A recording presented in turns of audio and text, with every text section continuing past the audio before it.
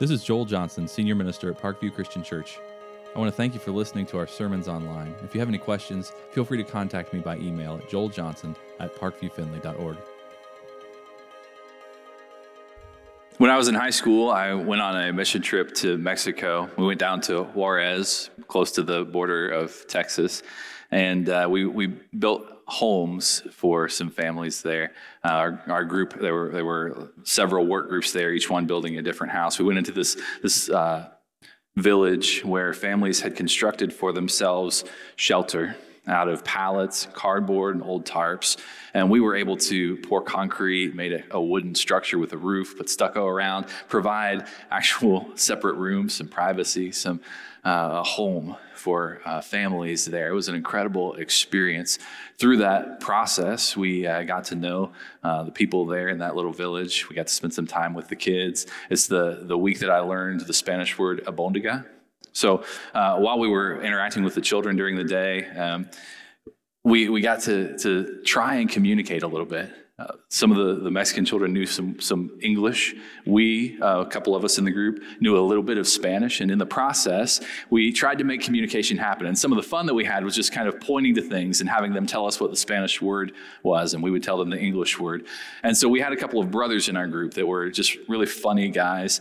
They had nicknames for each other. And their nicknames were meat products. So the older brother would say to his younger brother, "Hey, pork chop, get out of bed." Like, just generally speaking, there's things like that. And so while we were talking to the kids, finding out different Spanish words, he said, "What's the Spanish word for pork chop?" And the children had no idea, no say. And one of the older ones said, "Albóndiga." So what is that? He said, "It's meatball." And so for the rest of the trip, this guy's name was Albóndiga, and we just kept calling him that. In the course of that experience, we were there to work and talk about Jesus. We also spent an afternoon down in the market, kind of like a flea market. It was all enclosed. Our guide took us there. The vendors knew we were coming, that we were Americans, and kind of prepared the scene. He talked to us about what we would find there, all these vendors with things for sale, woven Mexican blankets, handmade wooden things. We were getting souvenirs, just buying things. And the marketplace was designed to kind of haggle the price, to talk about, if something's marked, don't pay the full price, don't just throw all your money on one thing, but talk to the vendors, try and find some middle ground, agree on a price. It was part of the experience of being there and learning a little bit of Spanish and trying to figure out all these things. It was a lot of fun. And what we found in the marketplace were all these really nice looking things. We looked across the room and we saw like designer watches, purses that looked high-end, clothing, sunglasses, this whole section. It was just like, I can't believe this stuff is here.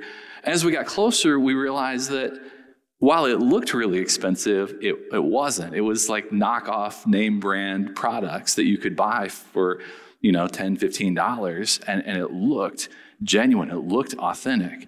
They weren't made quite as well as the original. They wouldn't stand up to scrutiny if you really, kind of looked closely. Some of the brand names were misspelled. Some of the stamps of the logos looked different than the original should. And some of us were really interested in buying some of these things that looked like they cost a lot of money, even though we knew that they were counterfeit. We talked a few weeks ago about how tempting it is for us to present a counterfeit image of who we are, to create this persona that we want people to believe about ourselves, and whether that's being more popular than we are, more influential, more in control, maybe more spiritual.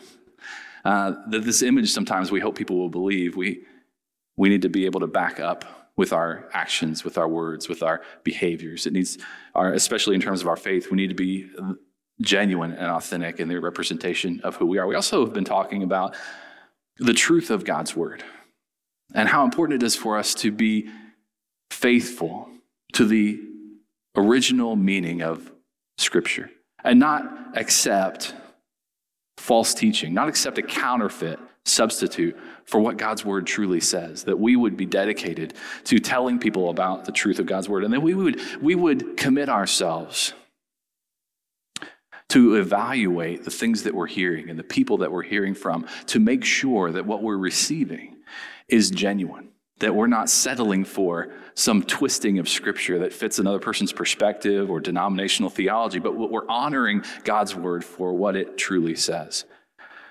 This is important as we talk today about the church at Thyatira, the next letter to one of the 7 churches that we're reading in the book of Revelation, a church that had a lot going for it, had a lot of great things happening there, but also they were plagued by a prophetess who was among them in the church, leading the believers astray, having them accept this charade of truth and compromise their moral standards so that they could blend in with culture around them, with society around them. We're going to begin reading Revelation chapter 2 in verse 18. If you have a Bible and you want to open with me, I encourage you to do so. The words will be on the screen. If you have a phone or tablet and you want to use the YouVersion app, just open up the Bible app, search under events for Parkview Findlay. You'll find scripture and sermon notes there in the YouVersion app for this morning. Let's begin reading together in verse 18. To the angel of the church at Thyatira write, these are the words of the Son of God, whose eyes are like blazing fire, whose feet are like burnished bronze. I know your deeds, your love and faith, your service and perseverance, and that you are now doing more than you did at first. Nevertheless, I have this against you. You tolerate that woman Jezebel, who calls herself a prophet. By her teaching, she misleads my servants into sexual immorality and the eating of food sacrificed to idols. I have given her time to repent of her immorality, but she is unwilling. So I will cast her on a bed of suffering. I will make those who commit adultery with her suffer intensely unless they repent of her ways. I will strike her children dead. Then all the churches will know that I am he who searches hearts and minds, and I will repay each of you according to your deeds. Now I say to the rest of you in Thyatira, to you who do not hold to her teaching and have not learned Satan's so-called deep secrets, I will not impose any other burden on you except hold on to what you have until I come. To the one who's victorious and does my will to the end, I will give authority over the nations. That one will rule them with an iron scepter and will dash them to pieces like pottery. Just as I have received authority from my Father, I will also give that one the morning star. Whoever has ears, let them hear what the Spirit says to the churches. Now, this letter, like the previous that we've discussed, begins with this signature line of Jesus. This reference to the image that John saw in his vision of the power and glory of Jesus. There are 2 specific images that are highlighted for the church at Thyatira. First, the eyes of Jesus like a blazing fire, the intensity of his look. Can you imagine trying to meet the eyes of Jesus? You've been in the room with a very important, powerful person, and it's hard to hold your head up and look that person in the eye. Sometimes we're tempted to change our posture, to look away. Imagine being in the presence of Jesus and seeing his eyes blazing like a fire. We give you the impression, like a friend of mine says, that his eyes are looking right into your soul, that he sees everything, that there's nothing hidden from him. Everything is known. Also, we are given this image of the feet of Jesus, burnished bronze, highly polished, gleaming, this powerful, strong metal placed on foundation of truth. They're so brightly polished that there's no doubt about where his feet stand. They are clearly seen by all. This image of Jesus is given to authenticate the message to the church at Thyatira. He said, I know your deeds. You are doing great things. You are full of love. You have a genuine faith. You're actively involved in the church. And not only do you have all these things going for you, but what you're doing now is more than you did at first. You're growing in the expression of your faith. You're growing in maturity. You're growing in your relationships together, and you're growing closer to the Lord. Think about the significance of what that says about the church, that their lives were so authentic and faithful. They had this complete, full, healthy expression of faith in the way that they were living out their lives. They're growing in the Lord. This is a great example to us in the way that we worship together, that our consistent and faithful service honors the Lord. Not only does it honor the Lord, but it helps us grow closer to him. It helps us grow closer to one another as we experience more of him, as we grow in maturity, as we deepen our understanding of who he is. We find healthier place to worship together. We find this growth that develops and deepens our maturity in him, that draws us close to him. And it includes all of the things of our spiritual lives that are required for us to grow together, that we would focus on every aspect, not just get keyed in on one aspect of our relationship with the Lord to the detriment of the others, but that we would work in all of those areas together to deepen our faith in Jesus, that we would gather together for worship on Sunday mornings and lift up the name of Jesus and praise him, that we would study his word and grow in our understanding of that truth, that we would spend time in prayer, personally devoted to a conversation with God and grow in our understanding of who he is, that we would serve his church and serve his kingdom as we reach out into the community, that we would evangelize the lost, that we would spread the message of the love and grace of Jesus Christ in the world around us, that through the full expression of our faith, that we would discover a depth in our relationship with the Lord that we're continually growing in. And that through that process, we would also discover the depth of relationships that are possible when we deeply connect with the people in the family of believers that God has blessed us with. If you're new with us this morning, I want to encourage you to grow together with the people here, to get plugged in, to get to know the people around you that you're worshiping next to. If you've been attending for a while, you've been coming to Sunday services, you're enjoying the process of worshiping together, and this place has for you a feeling of home, I want to encourage you to spread some roots out, to get connected to others, to begin growing in your faith, in your relationship with Jesus Christ, that you would go beyond coming to worship together and be actively involved in the kingdom of God here at the church. We have a variety of ways for you to get plugged in, to get connected, that will help you grow personally in your relationship with God, that will help you get to know others around you. One of the great ways for you to do that is in a Connect Group Bible study, a small group of believers who gather together throughout the week. Some of them meet here at church, some of them meet in the homes of some of our members. And these small groups are a great way for you to develop deep relationships as you share life together, as you share meals together, as you go through Bible studies together, as you live lives of faith together. You're able to stand and hold each other up and encourage one another.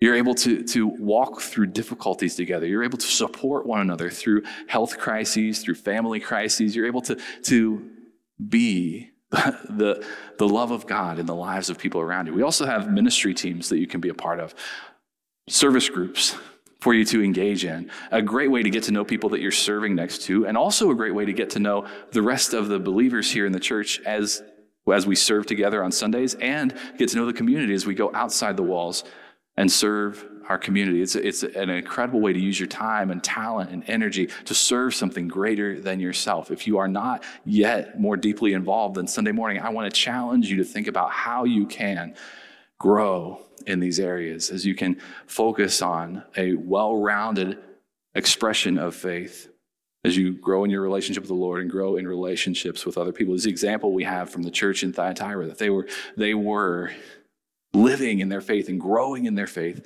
in the Lord. Along with the encouragement that was given to them from Jesus, there was also this warning. So he began to talk to them about the things he saw in the church that needed to be improved. Nevertheless, he said, I have this against you. You tolerate this woman, Jezebel, who is drawing believers away from the Lord, who is influencing them to compromise their moral standards so that they can have a greater standing in the world around them. Now, Thyatira was known as a city of industry. Working people lived there. There were a lot of trades, and historically speaking, we have heard that there are a lot of trade guilds. And these groupings of craftsmen that work together would very often have a patron, some idol that they would worship as a group together. And in the process of their meetings, they would sacrifice food to that idol. They would indulge in sexual immorality in the worship of that idol. And so for the believers who were craftsmen, who belonged to those guilds, it very likely was a matter of their financial standing, of their influence in the community, of their standing among those guilds, that they participate in the worship of these idols. And this prophetess, Jezebel, that was in the church, was leading the believers, from what we read in the scripture, to do two things: to eat food sacrificed to idols and to indulge in sexual immorality. And so we connect the dots from what we know historically about the city of Thyatira and say most likely she was challenging the believers in the church to say, these guilds are present. It's a part of your work. It's a part of your life in the community. And it's okay for you to believe in God and yet violate the moral standards that you read in Scripture, as long as it's in support of your business, as long as it helps your standing in the community. You think about the danger of that message. It's okay for you to say, I'm a Christian, I believe in God, but not live according to the standards that go with your faith. And how Jesus was very clearly calling the believers' attention to the danger of listening, of being influenced by that message, and indulging in all the things that go with that, and destroying their witness in the world around them, destroying the authenticity of their faith in Jesus Christ because they were compromising with the standards of the culture around them. There's sin present in the church because they're listening to this voice of influence and allowing it to take root, allowing it to change their behavior. Now, we hear that message and we think, oh, there are believers in a church who are listening to other voices and they're tempted to mold themselves according to the culture around them. Why would believers do that? Who would fall for that kind of a message? We look around in the world around us and we see how easy it is to be swayed, how easy it is to be influenced, how easy it is to be pressured, to think about other kinds of teaching, to think about these other messages that are calling us to align with Scripture.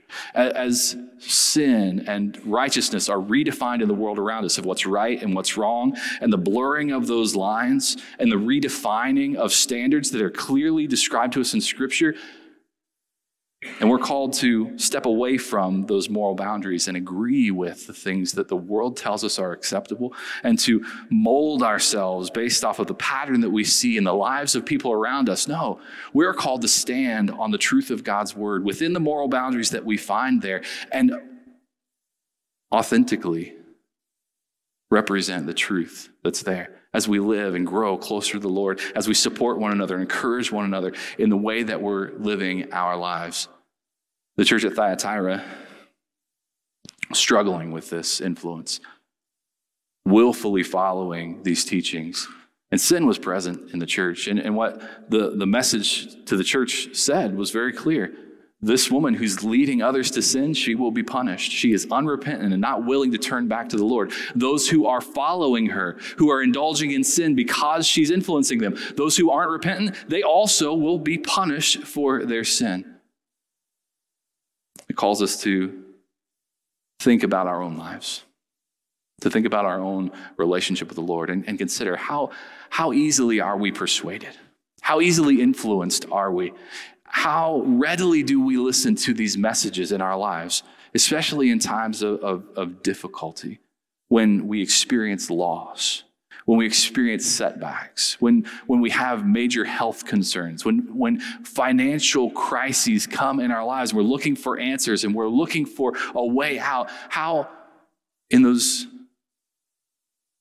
difficult, lonely moments, how readily are we looking for answers and asking questions and willing to listen to voices that we wouldn't normally listen to? We need to be very careful in those times of temptation not to be fooled by the counterfeit, not to be taken in by the inauthentic, but that we would commit ourselves to the truth of God's word and seek his will and seek his way and not be swayed, not be pushed to take hold of those messages that would lead us away from the Lord.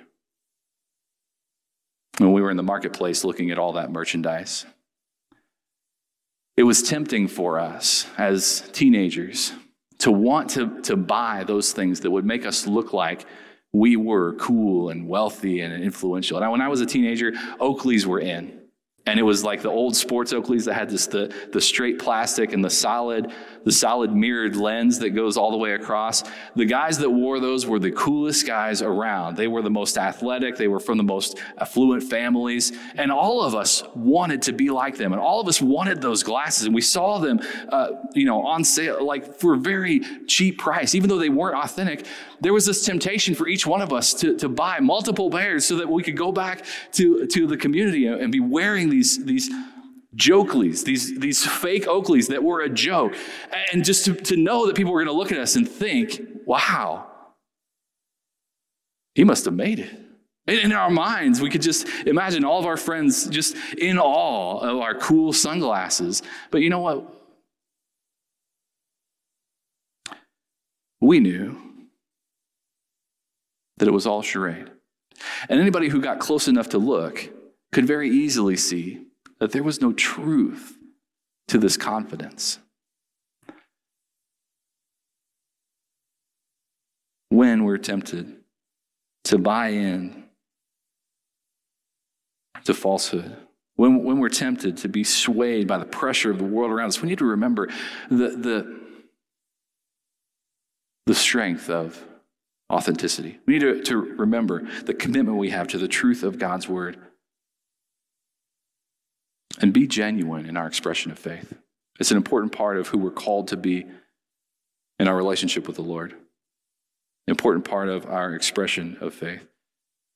That we would be committed to the truth that has substance, that stands up to scrutiny, that will genuinely carry our lives forward toward eternity, and not be tempted to be influenced by the messages that we hear all around us. Not be tempted to buy in to the falsehood that would lead us away from the Lord, to understand the full ramifications of our behavior and our actions. Why? Because Jesus reminded the church at Thyatira of the consequences of their sin. He said, nevertheless, I have this against you. You're tolerating this woman Jezebel. She is calling you away from the Lord. And know this, she is unrepentant, unwilling to turn back to me, and she will be punished. Those who follow after her and engage in this kind of immorality will also be punished. And as much as we'd like to ignore those consequences, they are a part of the nature of God, who is holy and just, who will not tolerate sin. And when sin is present, that sin is punished. Sin brings about punishment from God. And when we walk away from the Lord and chase after sin, we can expect punishment to come. Now, there's a big divide in our minds about our behavior and the consequences of our behavior. Sometimes there's a divide because when we are tempted and we indulge in sin, we don't immediately experience any consequences. We think, oh, I got away with it. I can keep going down this road. I can keep doing the things that I'm doing. And because I've gotten away with it, maybe I'll just keep getting away with it, ignoring the fact that the consequences of sin are eternal consequences. And while we may not experience punishment here and now, it will come. There are other ways that we disassociate the consequences of sin, sometimes because the sacrifice of Jesus is so far separated from our lives today. We weren't present when he laid his life down on the cross. We weren't there to hear the agony of the torture of the cross. We weren't there to hear the nails being pounded into his hands and his feet. We forget the cost that he paid to bring about our forgiveness. And we forget that the punishment was taken from us by him. And when we ignore the cost of that punishment, we sometimes continue on in our sin, forgetting that Jesus died not just for all of the sins of the world, but for the sins of each one of us. He died for you and he died for me. And the sin in my life is what he died to forgive. And the grace is available to me because he laid down his life for me. And when I remember that, when I reassociate the punishment with my sin, it's a reminder to me to honor the Lord with my behavior, to thank Jesus for the grace that he's extended into my life through his sacrifice, and to strive to live within the moral boundaries of his word, to honor him with my authentic life that is authenticating that is a reminder of the clarity of the truth. It's found only in his word. We cannot ignore the consequences of sin. Though we may disassociate with them, we have to acknowledge that they are present and they're real. The church at Thyatira needed to be reminded of the dangerous road they were on, listening to this voice of a prophetess leading them away from the Lord. But not everyone at the church was following after. Not everyone at the church was engaged in this kind of immorality. There were others there who were faithful. And he says this, "Now I say to the rest of you in Thyatira, to you who do not hold to her teaching, who have not learned Satan's so-called deep secrets, I won't impose any other burden on you except to hold on to what you have until I come." Living according to the moral boundaries of God's word, living committed to the authentic truth of Scripture can very often feel like we're walking a tightrope, standing on the truth of the Word of God, while the influence of the world is pressuring us to step away from those commitments, to accept and blur the lines of morality as we are swayed by the influence of the world. And we have to keep our balance, standing on the foundation of the truth of God's Word.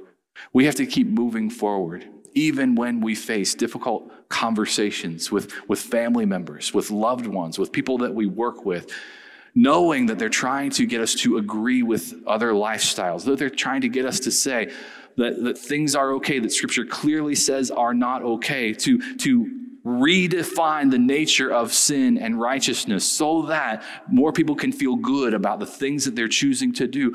And we have to say, no, the truth of God's word tells me that these are the moral boundaries within which you and I have to live our lives. There is no redefining. There is no blurring of the lines. There is no twisting of our interpretation of what this might mean. We have to be faithful to the truth of what God's word says to move forward and not deviate from the path that he's laid out before us. Even though the pressure to do so is intense, we cannot compromise and be molded by the culture of the world around us. Instead, we're molded and shaped by the image of Christ. As an example,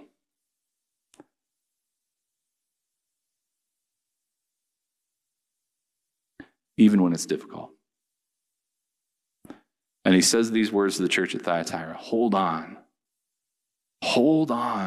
to what you have until I come. This morning, I just want to speak into your life today. If you're struggling in your relationships, if you're feeling the intense pressure of the people around you that you care about, people in your family, people that you work next to,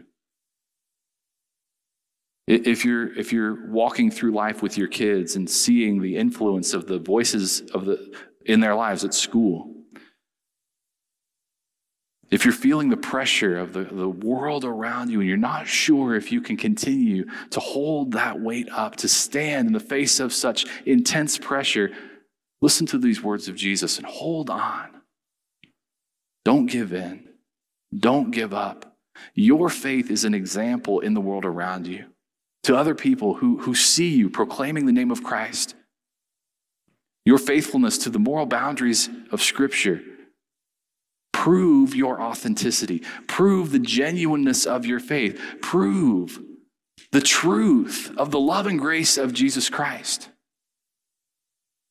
Because you're committed, because you haven't faltered, because you're not willing to compromise, validating the truth of that word. And we were in that marketplace. There were purses available that, whatever high-end purses where they were Coach or whatever it was. I looked at the purses like, I can't tell the difference. I don't even know where to start.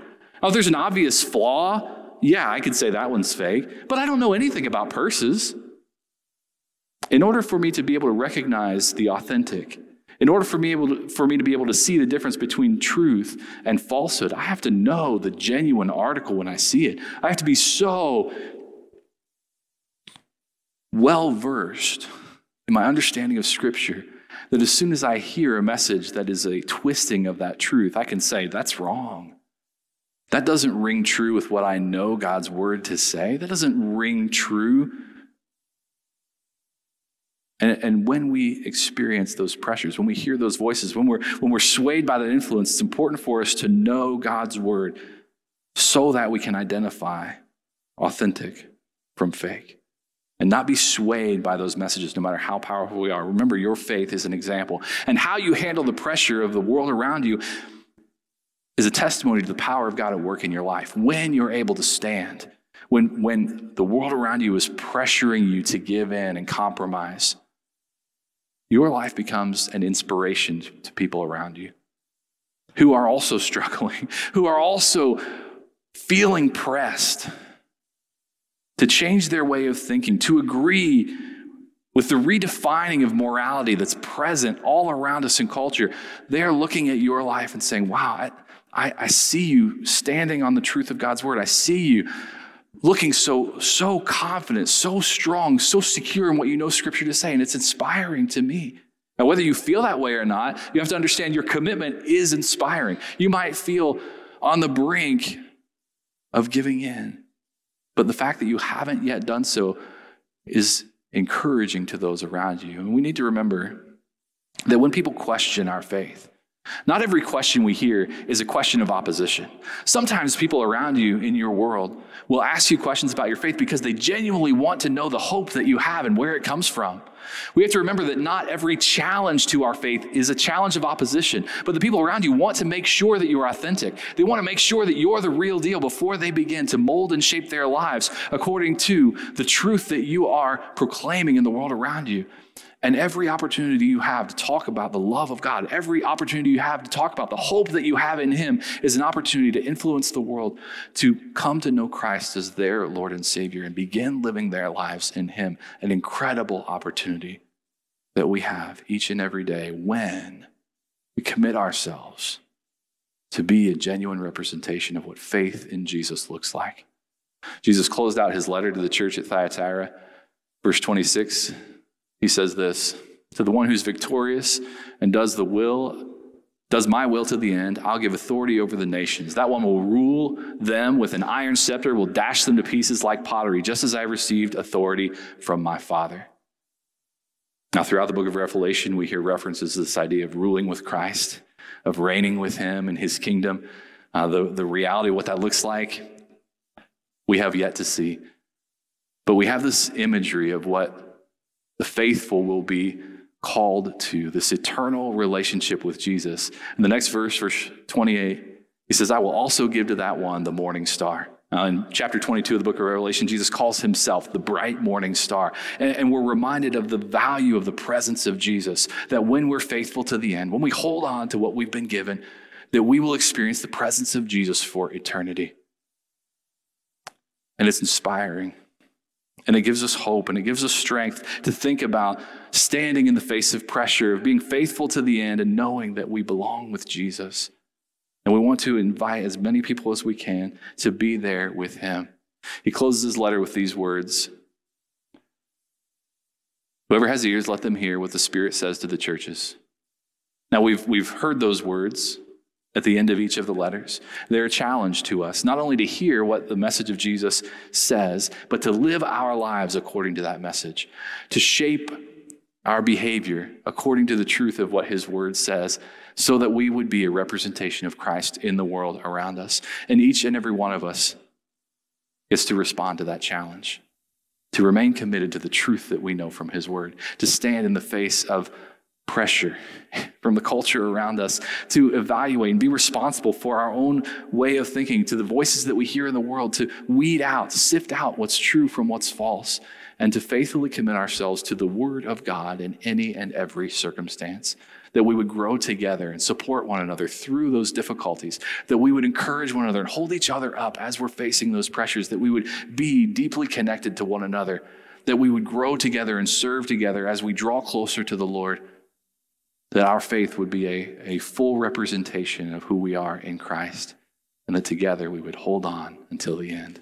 Let's pray together. God, we thank You for the message from Your word. We thank You for the truth that You use to challenge our thinking and challenge our behavior. God, I pray that You would inspire us to stand for You, that the pressures we face, the influence that comes, would have no foothold in our lives because we would know your word so well, because we would be dedicated to your will and to your ways. God, I pray that you would strengthen us. I pray that you would give us hope. I pray that you would give us a firm place to plant our feet so that we can stand and hold on until the end. We thank you. In the name of Jesus we pray. Amen. This morning, if you have a decision to make about your relationship with Jesus Christ, if there's anything in your life that you'd like to have prayer for, please come forward as we stand and sing together. Stand.